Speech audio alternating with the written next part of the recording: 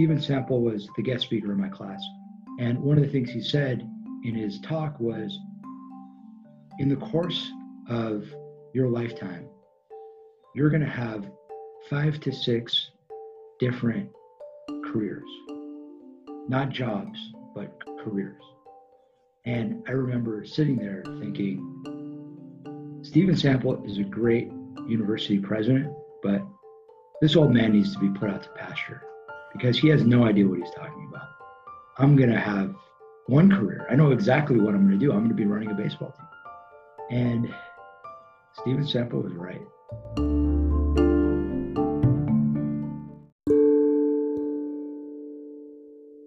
How does someone go from working for a hedge fund and attempting to climb the ladder in corporate America, transition to writing and interviewing some of the most well-known leaders in all industries all over the world on leadership and success? Well, this week's episode explores just that with a guest who answers this question and many more.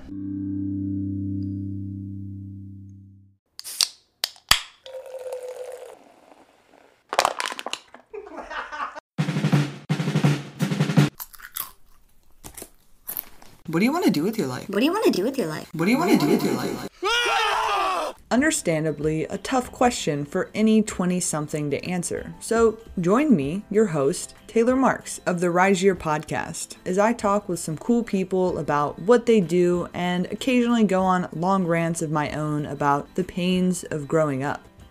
Today's guest is Adam Mendler, who growing up always had dreamed of running a baseball team, but life happens, and eventually after graduating from the University of Southern California, he started working at a hedge fund. After a few years of working in corporate America and getting a master's degree, he decided he wanted to make more of an impact on people's lives. So, he left the corporate world and started the Veloz Group with his brother.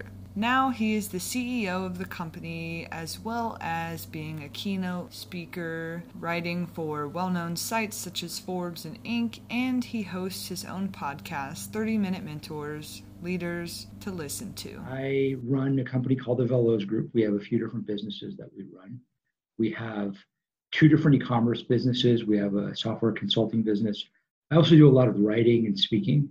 I have a podcast called 30-Minute Mentors where I go one-on-one each week with the most successful people in the country on how they got to the top for 30 minutes. So leading founders and CEOs, celebrities, athletes, influencers, military leaders. And it's an opportunity really for me to bring forth the best network of mentors possible to a broad audience of listeners interested in becoming more successful personally and professionally. My path is unique. I didn't think I'd be an entrepreneur when I was a kid. When I was 7 years old, I wanted to run a baseball team. When I was 22 years old, I wanted to run a baseball team. By the time I was 28, I had worked for a couple of really big companies. I had worked for 2 huge organizations in the world of finance. I'd also interned for 2 big companies in the entertainment space, a big agency and a big studio.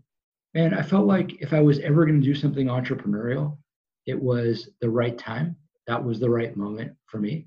So I did it. I started the Veloz Group with my brother. We joined forces, and 8 years later, the rest has been history. So we've been on this interesting journey, and a lot of highs, a lot of lows, a lot of ups, a lot of downs, but been a lot of fun. And it's led me to, in addition to the work I do on the entrepreneurial side, a lot of speaking. I give talks to businesses. I give talks to universities. I give talks to nonprofits. I've written a lot. I've had about 70 articles published in Forbes and Inc. and Huffington Post. And then my podcast, which I mentioned. So it's been an interesting ride and a lot of fun. A little bit of everything. Yeah. I saw that you went to USC. So when you were in undergrad, did you kind of have this trajectory of you knew what you were going to do for those, I guess you said 6 years before you decided at 28, you're like, oh, I'm going to be an entrepreneur. Did you I knew exactly what I was going to do. I was going to run a baseball team. what I was going to do. So yeah, when I was a college student, I had my life planned. Yes. And what's the line? Man plans, God laughs. So my plans changed and they change all the time. And it's important for anyone listening to be flexible, to be nimble, set plans, set goals, but set them in pencil. Don't set them in red ink because you might need to use an eraser at some point. So what happened at 28 where you were like, this is the time? Well, I had worked for a couple of really big companies and I felt like I knew what life was like working in corporate America.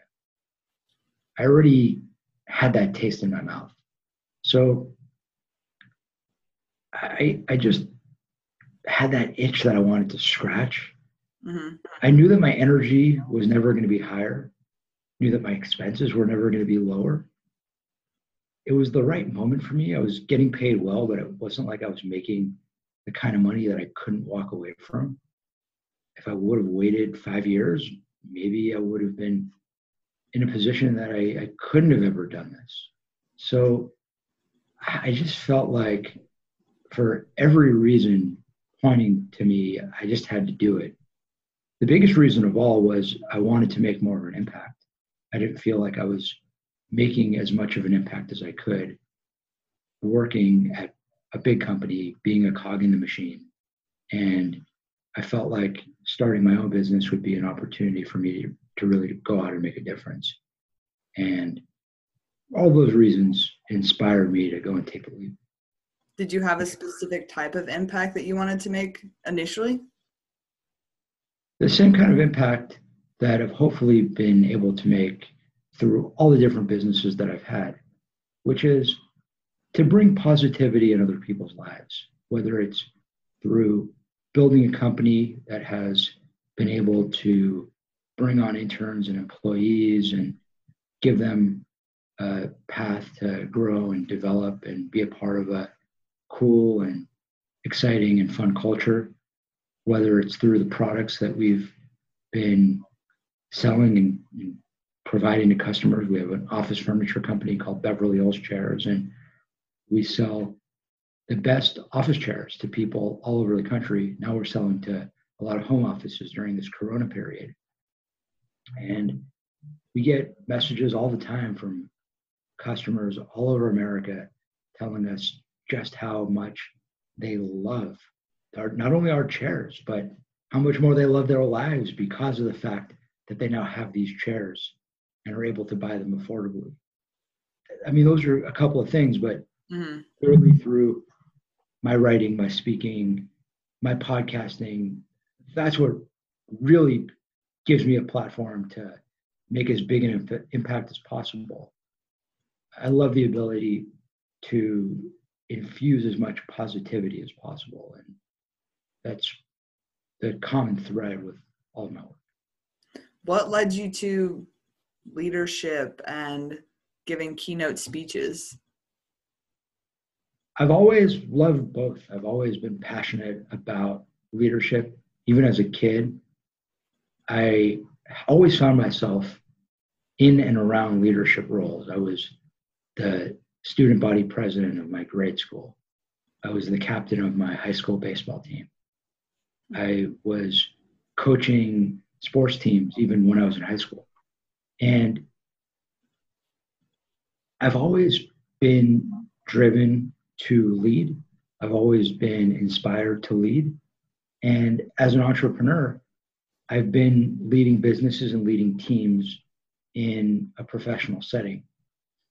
And that manifested itself in a number of different ways. And I sort of stumbled into conducting this interview series where I've interviewed hundreds of the most successful leaders in America on how they got to the top and on their best advice for people interested in the topic of leadership.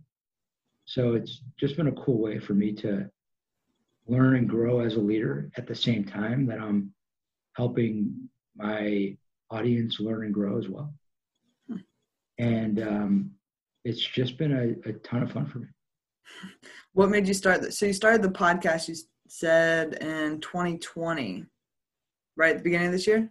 Yeah, end of January. End of January, okay. That seems to be doing pretty well. How do you like that versus do you see a difference from that versus the interviews that you'd done previously? I love the podcasting. So Taylor, you have a podcast. You and I are having the opportunity to connect right now through this awesome medium. And what I found with the interviews that I've done through my Thrive Global series, what's cool about them is anyone can go online and read in 1,000 or 1,500 or 2,000 words some interesting and applicable and powerful snippets from really successful people.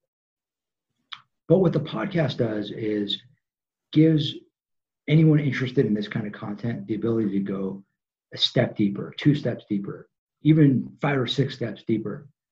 And you don't want to go too deep because you might drown. But it's just a great platform to really be able to connect, not only with me, these shows aren't about me, but to connect with my guests, to connect with these incredibly successful people. I did an interview with Rob Lowe, and at the end of the interview, anyone listening feels like they know Rob Lowe. You are a part of Rob Lowe's life at the end of that 30-minute interview.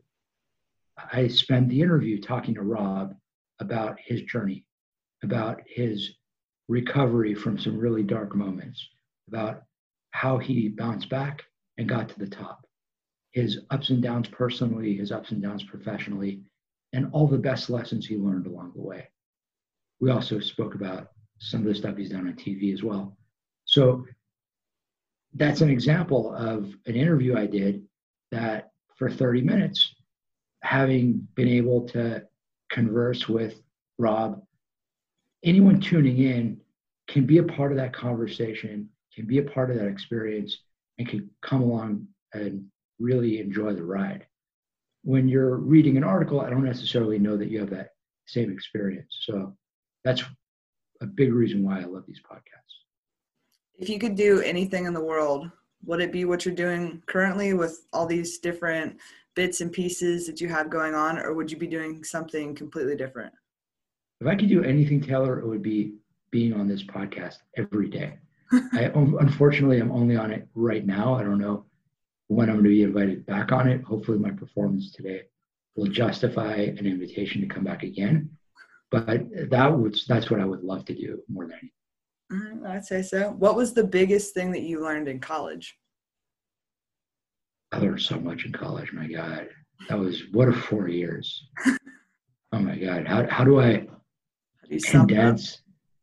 condense 4 years of learning into a 30-second soundbite? My God, Taylor, you're asking too much of me. Come on.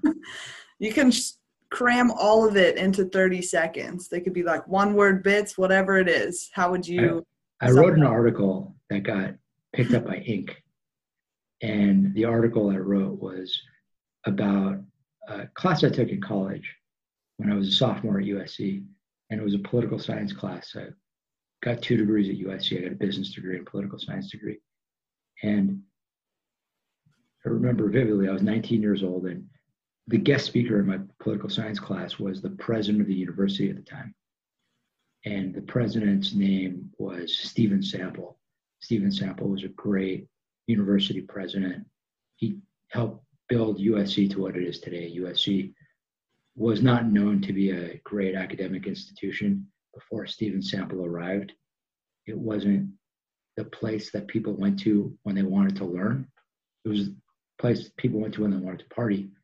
And when Stephen Sample came in, he really turned around the institution on so many fronts, brought in unbelievable professors, brought in so many tremendous people across the university. So Stephen Sample was the guest speaker in my class. And one of the things he said in his talk was, in the course of your lifetime, you're going to have 5 to 6 different careers, not jobs, but careers. And I remember sitting there thinking, Stephen Sample is a great university president, but this old man needs to be put out to pasture because he has no idea what he's talking about. I'm going to have one career. I know exactly what I'm going to do. I'm going to be running a baseball team. And Stephen Sample was right. I've had at least 5 to 6 different careers. So that was the best piece of advice I got in college. If you could go back, would you do anything different? If I could go back, I would do so many things differently.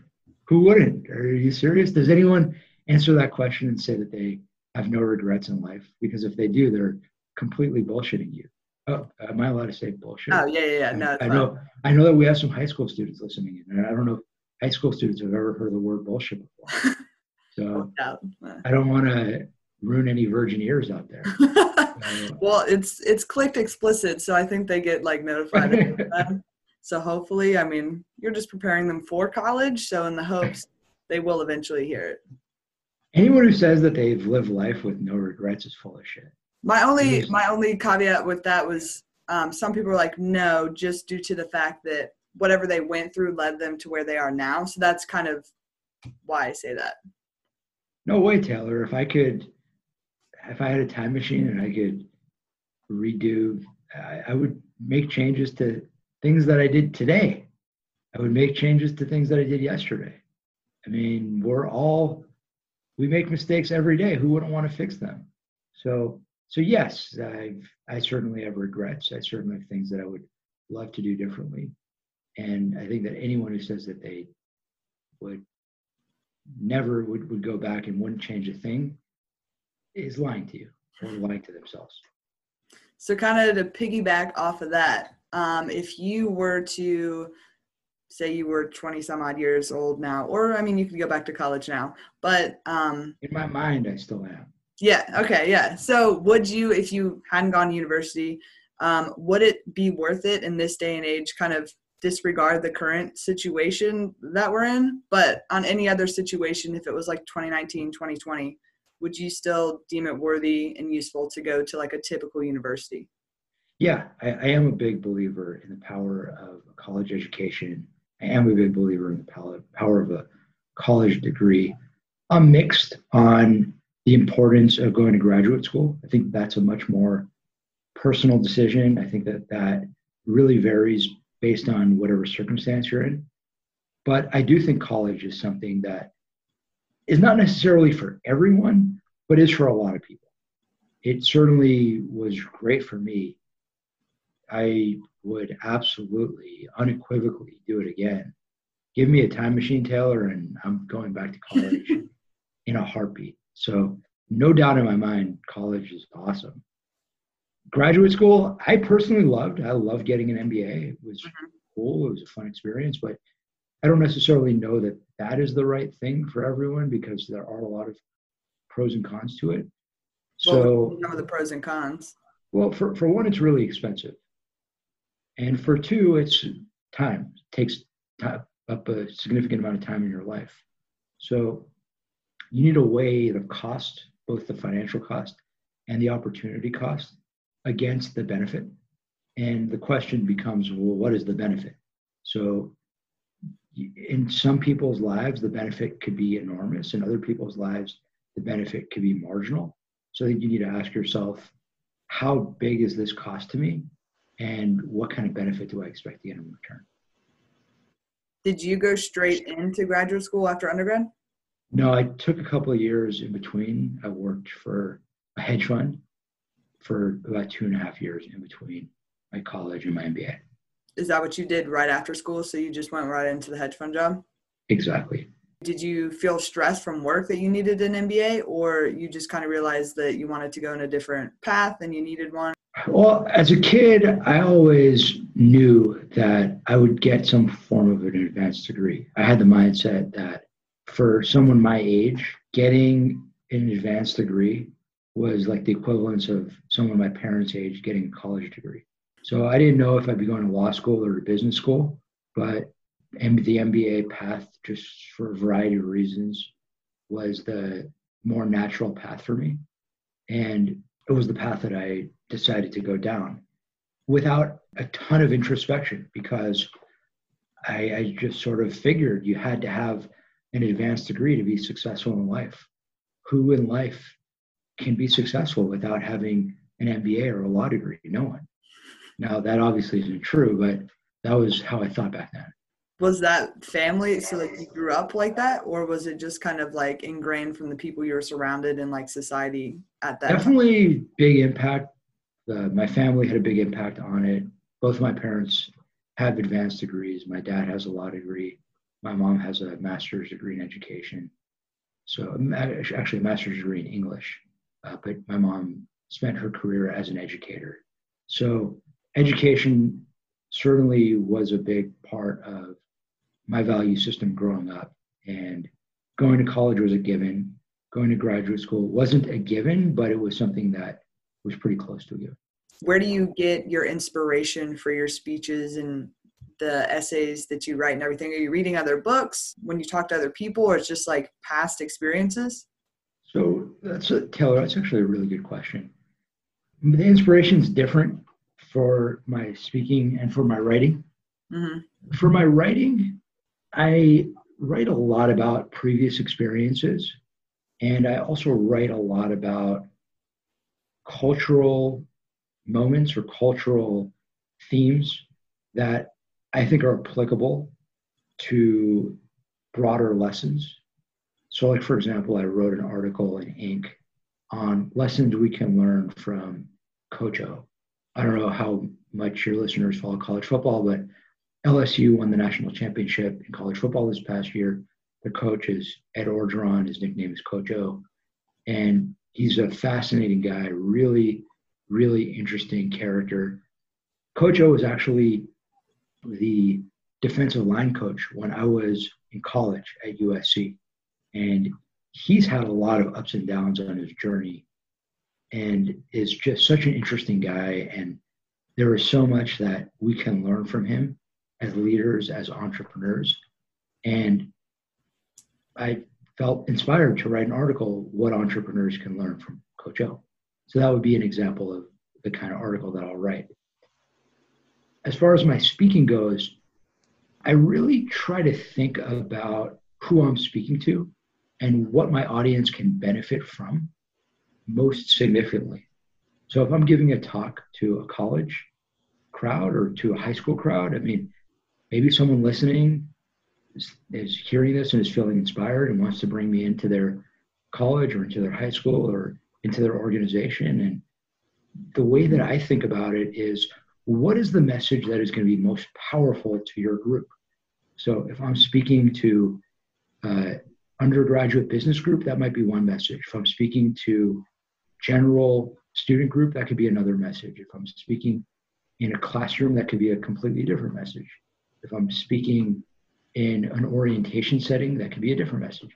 The themes might be similar because I'm really trying to inspire whomever is in my audience to be as successful as possible, to be the best versions of themselves as possible. But the kinds of stories I'll tell, the kinds of narratives might shift a little bit depending on who it is I'm speaking to and how I believe I can most powerfully connect with them. That's interesting that you have two different ways of kind of going about the presentation, whether it's for like an essay or for a speech. So if you saw a complete stranger on the street and they came up to you and you had 30 to 60 seconds to describe to them what you do, what would you say? Well, now if a complete stranger comes up to me, I can't talk to them because I have to socially distance. This is true. So I tell them, good luck. Be describing that in 30 seconds? My God. When someone asks me, what do you do? I say, what do you do? I don't really want to talk about myself. It's like when you go on a date. So when you're dating and you're going on dates, most people love talking about themselves. It's the most, oldest and most popular topic. Like, what do people like talking about more than themselves? Except for me, I don't really enjoy talking about what I do, and I'm interested in learning about other people. I already know what I do. I already know what my life is about. And I don't know what your life is about. Taylor, what do you do? I want to learn about you. I want to learn about. So if I saw you on the street and you asked me, Adam, what do you do in 30 to 60 seconds? I would say, Taylor, you don't want to know that. What do you do? Tell me about your podcast. I like that. That's a good response. What's an average day look like for you? There really is no average day. Well, now there is an average day because my average day consists of a lot of sheltering. But prior to coronavirus, there really is no average day in the life of an entrepreneur. You're doing so many different things, which is what makes it great. When you have traditional corporate job, some of the jobs I had previously, I could tell you at 8 o'clock you do this, at 9 o'clock you do that, at 10 o'clock you do that, at 2 o'clock you do that. I'm tired even just talking about it. Yeah, it's awful. As an entrepreneur, every day you're doing something different. And today I've spent most of my day sitting here doing podcast interviews. It's been kind of a weird day where I'm talking to you, Taylor. I'm talking to your audience. I've been interviewed now by a ton of other podcasters, and I've been spending all day doing something that I love doing, which is talk about leadership, talking about helping people become their best selves, and doing something that I hate doing, which is talking about me, talking about my job, and what is the Velos Group, and what is this, and what is that. So it's kind of been a fun day and a not so fun day. But Taylor, this is actually fun. What are 2 pros and 2 cons to your job, or what you do, basically? So I'll tell you what the cons first. So a couple of things that are tough about what I do. Number one is there's no real financial security. You don't have a paycheck. When you have a job, you have someone who's paying you. When you're an entrepreneur, you really eat what you kill. That's tough. Not going to sugarcoat it. That is tough. Number two is there are a lot of stresses and pressures that come with it. You're worried about supporting not only yourself, but anyone on your team, paying for the people around you, making sure that they're taken care of. You're worried about competition. You're worried about the market. You're worried about lots of things. So there are a lot of stresses that come with being an entrepreneur. What is great about it is you're doing what you love. You're doing what is better than waking up and being inspired by what you do each and every day? We were talking a couple minutes ago about jobs I've had previously, and you spend the entire day staring down a clock, and you look at the clock and you're like, my God, it's only 2:30? How the hell am I going to get to 5? How am I going to get to 6? This is terrible. As an entrepreneur, it's 9 o'clock at night and you're like, man, I could use a couple more hours. So that's number one, is just loving what you do and being passionate about what you do. And number two is being able to make a positive impact in other people's lives. I love that. I love being able to do work that is really meaningful to other people and being able to make a difference. Sounds like you're on the correct trajectory here. So my 4 final questions for you. The first one is, if you had a book written about you, what would the book title be? That's a good one. Taylor, my God. What do you think the book should be called? This is a personal choice. It could be something about leadership, or it could be, like you've wanted, you still have time. You can still own a baseball team. So it could be something about that. Let's come back to this one. Okay. I need some time to think about it. We'll circle back. What title would be called? Yeah. Would childhood you as a kid, be happy with where you are now and what you're doing? I'd like to think so. Yeah. All right. If you had 24 hours to live, unlimited money, and could travel anywhere at the snap of your fingers, what would you do? I would spend the time with my family. Are you at your parents' house, your house, or somewhere else special, or anything in particular? The location doesn't matter, but I would just spend it with my loved ones. All right. So the last question is the title of the podcast. So it's just, what's next? You can take it in whatever sense. So what's next, like any other ventures that you want to try out, or what's next with the Velos Group and anything else you have going on? So right now have so much going on that I'm less focused on creating something new tomorrow. With that said, I always have lots of new ideas that are on the horizon, and I'm sure it won't be long before something new sprouts up. But my big focus, in addition to my businesses, in addition to my speaking, is getting 30-minute mentors as widespread adoption as possible. Because what I'm doing with that show is really trying to make accessible the best network of mentors possible. And anyone tuning in is likely at a place in their life when they understand the importance of having a great mentor. And what I'm doing through the show is bringing the best network of mentors possible to listeners in 30-minute increments. So that's my big focus now and my big focus for the immediate future.